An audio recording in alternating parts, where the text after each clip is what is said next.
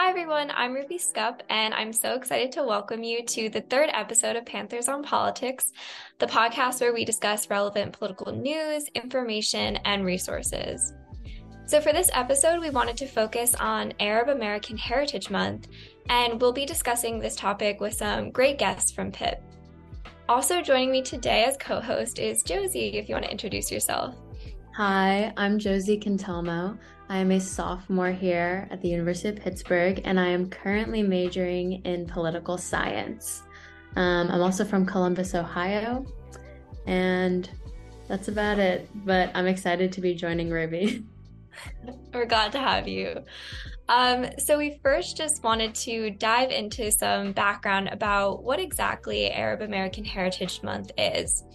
So during the month of April, this time is used to celebrate the Arab American community's rich heritage and many societal contributions.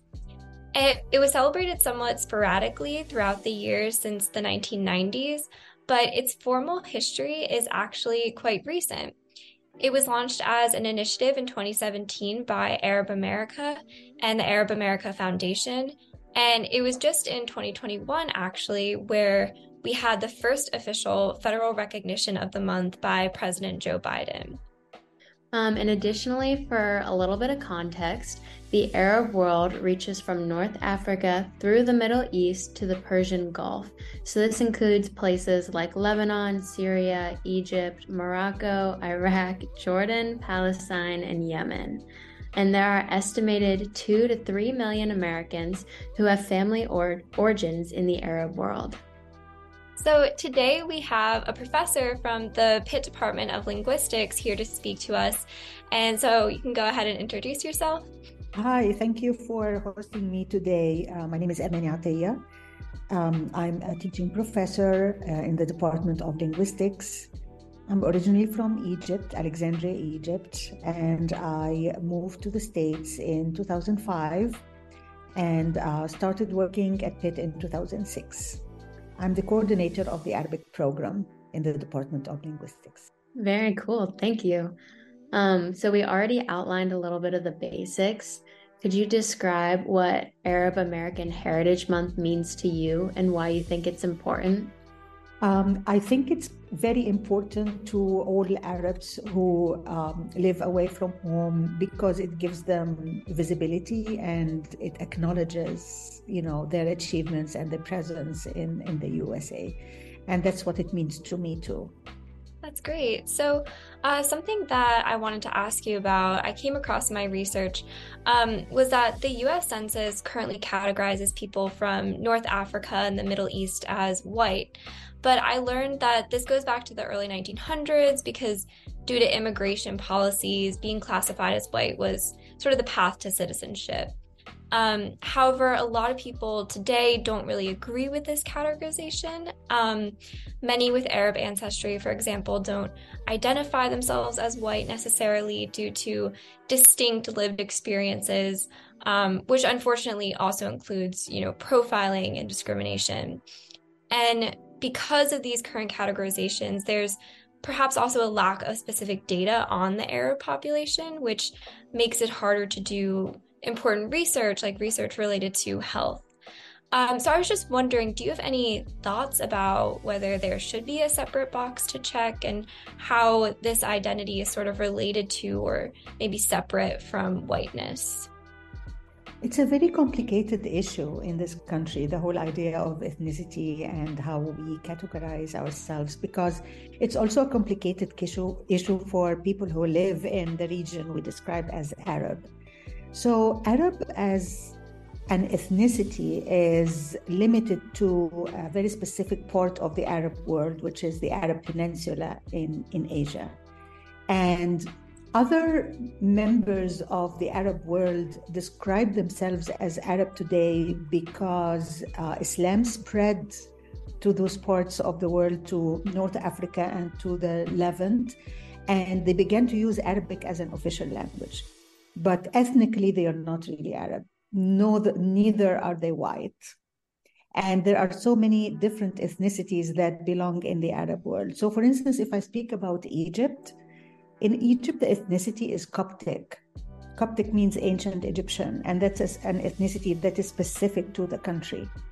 Now the term Coptic is only used to describe Christian Egyptians because the church is described as Coptic. So you see how religion and ethnicity and identity have become so entangled. If you're Muslim, you might identify yourself as Arab because that's, your religion puts a lot of importance on the Arabic language. But if you're Christian, you might identify yourself as Coptic because that's the name of your church and that's the original ethnicity of people in Egypt. And the same goes for people who live in North Africa. In Morocco, in Tunisia, they could be Amazigh. They are not really Arab. They are identified now as Arab because of the language that they speak. But white is a very general term, I feel. Like, I don't think I identify as white, but I check that box because this is what immigration told me to do. But there's also a lot of mix, especially in Mediterranean areas of the Arab world. So, I am partly Coptic. My ancestry on one side comes from South Italy. So it's really complicated. I'm North African, I'm Coptic, I am, Italian in a way too. So I really don't know how to identify myself, but definitely I don't like the term Middle Eastern because that's not really an ethnic, it does not describe your ethnicity. It's a colonial term that means this region of the world, right? But it doesn't really explain anything about people who live there. So it's a very complicated issue. I check white, but I know that I am Mediterranean, I'm Coptic, but not really, I can't say I'm Middle Eastern or Arab. I speak Arabic, but I don't think I'm Arab by ethnicity. Thank you for your insight on what is obviously a very complicated issue. What do you see as the most common misperceptions of Arab Americans? And what do you think are the best ways to combat these? So misconceptions about Arab Americans. There are a number of misconceptions, right? So, for instance, there is always this misconception that, when you go back home, you're going to go back and visit basically a desert and ride camels and, live a very primitive life, when this is not the case. When we go back to visit, Egypt or Lebanon or Qatar or whatever, it's a completely different story. So there is always the assumption that we come from places that are very primitive, and this is not always the case. That there is no education, that women are always suppressed, and victimized. This is not always the case. It could be the case, but it's not always the case. But they are stereotypes that we deal with in our, daily life. But it's a good thing that I teach, culture courses and literature courses, and these are the things that we point out always to students about the Arab world. Yeah, it's sort of related to that. I saw that you do come from a literature background and do research related to the modern Arabic novel. And so I was sort of wondering, what does the role of literature play in Arab American culture? What does it reveal about the experiences of Arab Americans? And has this narrative changed a lot over time, or has it remained like mostly traditional? It has changed and evolved over time, I have to say. So, like part of the courses I teach, we do a very important poet called Gibran. He is from Lebanon, and he and his family immigrated to America and lived in America all his life. And he wrote sometimes in Arabic, sometimes in English, but it was always about nostalgia, the diaspora, and the sad conditions sometimes of, things at home. So that was, back early in the 20th century. And then it changed to issues about, sometimes it's about refugees, it's about seeking asylum away from home, it's about corruption in some Arab countries, and how when you are living away from home, you always get a clearer picture of what's going on at home, and you have the freedom to express an opinion and write and discuss those issues. So I think this is a very good, opportunity for Arab Americans to understand, to get an insight. Only when you're far away and you are capable of looking at, literature that describes honestly and seriously the situations at home, you get a much better insight into, the world you left behind. So I feel that I've understood my origins and my country way better being away from home. And it's not just for Arabs. Like I know for a fact, for instance, that James Joyce, Irish writer, because he lived in England, he always wrote about Ireland and he understood, what is going on in Ireland and the problems that the Irish have better because he had this objective lens about it. So it is a very important, reading literature is a very important way of understanding your identity better, for sure, for the Arab American. Yeah, thank you. It is definitely interesting how people, like the clarity that's gained once you have detached from a situation. We wanted to ask, do you know of any opportunities either on Pitt's campus or just generally in the Pittsburgh community for Arab Americans to engage with their culture and identity more? This could be done through reading, through viewing, and this could be not just in Pittsburgh, but anywhere. There are a huge number of Arabic novels that are translated into English and that are being distributed and published everywhere in the world. So this is a very good resource. Also, platforms just like Netflix and Shahid, they are very good in presenting the newest of media that is produced in the Arab world. And then it's a really good idea to get together in communities, in societies, in groups, and touch base on your background, what is going on in the homeland, sharing food, sharing thoughts. That's always a good thing to do. Being close in your community, being within people that have shared things with you is very important. Yeah, I definitely agree with that. And I know this is sort of related, but I just wanted to ask you if there were any other resources you wanted to share if people are interested in learning more. So like I said, books are a very good resource, of course, and there's a lot of work in translation from different parts of the Arab world. And then watching film is very, very, telling.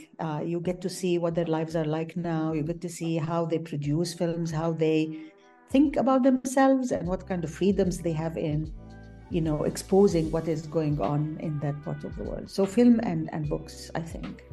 If you had just one book that you could recommend to everybody, what would it be? Because I'm kind of curious now.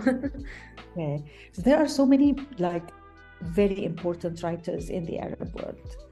I would recommend Najib Mahfouz. He is a novelist and a Nobel laureate from Egypt, the only Arab writer to get a Nobel Prize. And he writes about Old Cairo, like what life was like in Old Cairo. But it's also very, it's about people and their problems, and he is very universal. And one reason why he received a Nobel Prize was the fact that from the very local, he succeeded in become very universal, and people everywhere could relate to him. So Mahfouz is a must on any reading list, I think. Lately, I also read Abdulrazak Gurna, who is the Nobel laureate for 2021. He is from Tanzania, and he wrote a marvelous novel called Afterlives. And it's about colonial Africa early in the 20th century. And it's also a very interesting book to read if you're interested more in Africa rather than, coastal Africa, like deep in Africa. Yeah, I'm definitely interested in picking those up now. Well, yeah, thank you so much for providing these insights into the Arab American language and experience and culture. We really appreciate you joining us today. Thank you very much for this opportunity. Yes, thank you. Have a Thanks. good day. You too. Yeah. Thanks. Bye. So another guest we have joining us today is a student at Pitt. So you can go ahead and introduce yourself. All right, my name is Nasra Nehnoush. I am an LCJS major, so that's Law, Criminal Justice, and Society, and I'm also double majoring in psychology with a certificate in human rights and social justice. And I am a freshman currently. Yeah, so we just wanted to start out by asking, could you describe what Arab American Heritage Month means to you and why you think it's important? So Arab Heritage Month is currently this month right now. We're currently in it. I believe that it's a time to recognize and celebrate the contributions and achievements made by Arab Americans in society, whether that's the culture or our rich history. This month provides an opportunity to raise awareness of the challenges that are faced by Arab Americans that aren't usually talked about. Observing the month is important because it allows for you to promote a greater understanding of our community and the diverse cultures and traditions that aren't usually represented. It provides an opportunity to celebrate our achievements, but it also helps us combat negative stereotypes and discriminations that Arab Americans may face. Great, thank you. What are some of the ways you celebrate and engage with your Arab American culture and identity? So for me personally, I have always engaged in my Arab culture by visiting my home country of Egypt. I have a lot of relatives there, so it allows me to be engaged with the culture, the history, the people, and just see things firsthand. But even in America, I cook traditional meals. My parents taught me the importance of learning Arabic so I can stay engaged in that culture. Visiting cultural sites, and also just kind of sharing a community with also other Arabs and sharing your own stories and traditions and how you celebrate it. I found that very important. Yeah, it's definitely important. What challenges have you or people you know faced related to your Arab American identity? One of the biggest challenges I definitely reconcile with this question is definitely culture identity issues. Being Arab American, it's very hard to balance your identity between being Middle Eastern and American, especially if your parents are immigrants. So it's kind of hard because you still want to be engaged, but you are somewhat assimilating to American culture being here. Another thing I will say is, even though I am fortunate enough to know the language, a lot of people have language barriers, which can be really hard. And another big thing is discrimination. Arab Americans face a lot of discrimination and prejudice due to negative stereotypes and just lack of overall information. And sometimes that can be stemming from ignorance, and other times it could just be stemming from a lack of knowledge, which isn't really provided in our education system, sadly. Yeah, it's really important. What do you think are some good ways moving forward to combat discrimination, profiling, and other forms of just like general unknowledge or hate that the Arab community faces? So one thing that I think is really important, not only for just Arab Americans, but in all multicultural races and everything else, I think representation, whether that's media representation, political representation, it's so very important and it's not talked about enough. Being a child and being able to see someone who is the same color or had the same experiences as you. When I was a child, I knew personally I didn't know many Middle Eastern lawyers, which is why I aspire to be a lawyer now, so I can have someone who looks up to me and says that my community can do it too. Because of that lack of representation, you have a group that basically believes that in a way they have less of an opportunity, which is completely not true. In our modern day society, we should have so much more representation, and we should have legal protections too. We need protection from discriminatory practices, especially in education, in your workplace, and also just overall having more education and awareness for people who aren't aware that they're being ignorant. Because a lot of the time, people don't really understand, and it's not usually just them being ignorant for the sake of being ignorant, but it's just a lack of education. Yeah, that's definitely true. Thank you for those insights. So do you know of any opportunities on Pitt's campus or just in Pittsburgh more broadly for Arab Americans to engage with their culture and identity? So that's a great question because I am on the board for MINESA, which is a Middle Eastern North African Student Association. And we welcome that club to everyone. You don't necessarily have to be a part of that group, but it basically has cultural nights. We've had belly dancing nights, and it's a way for you to really dive into the culture. A lot of people are away from home. Me personally, I'm away from home, and when I came to Pittsburgh, I was worried that I wouldn't necessarily be in that same community that I was privileged enough to have, and that diverse community that I was privileged enough to have in New Jersey. But the club really allowed me to connect with others who've been through the same experiences, who still want to be connected to their heritage. So through these cultural nights, even though they're like fun and silly and everything, you still have kids who come back and basically say that this has helped them a lot in interacting with their history and their ancestors and all of the other culture that the club was able to provide them with. Yeah, that's a great resource for people. And lastly, are there any other resources you would like to share with listeners if they're interested in understanding or just learning more? I think personally, there aren't much resources, sadly, but I definitely think that, again, engaging in these clubs, taking full advantage of the diversity inclusion program that we have at Pitt. And if you have questions, ask. It's better to be informed than like unknowingly ignorant, because again, most of the time it's just a lack of information, it's a lack of education on a certain group, and people will be happy to direct you to the right information or educate you on a certain topic that you're unsure of. Like, for an example, I am participating in Ramadan this year, and that comes with a lot of questions, and I'm more than happy to sit down and talk to someone about what it exactly means to partake in Ramadan, or even just other cultural things. I think that's a really good perspective for, this subject and just even more generally and broadly. Mm-hmm. So thank you for that message. And thank you for sharing about your experiences. It was really insightful. It was really I appreciated you joining us today. Thank you so much. And thank you so much to our listeners for tuning in. We will see you guys in the next episode.